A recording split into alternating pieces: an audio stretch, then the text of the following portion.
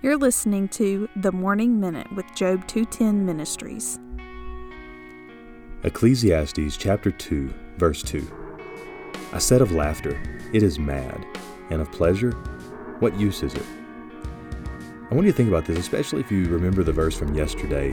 And living in American society and culture, and perhaps in several cultures around the world, we are told constantly to strive for things that make you happy. If it makes you happy, then just do it.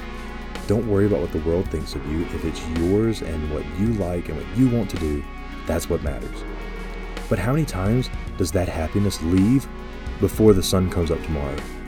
Or maybe it lasts longer than a day. How many times does that happiness last longer than a week before we have to go find something else that's going to fit into that slot to bring us happiness? I can't help but agree with Solomon here to look at this and say, what use is it? There has to be a greater purpose for why I am here. And as we continue this look at the book of Ecclesiastes, Solomon continues to get closer and closer to finding his answer. Have a great day.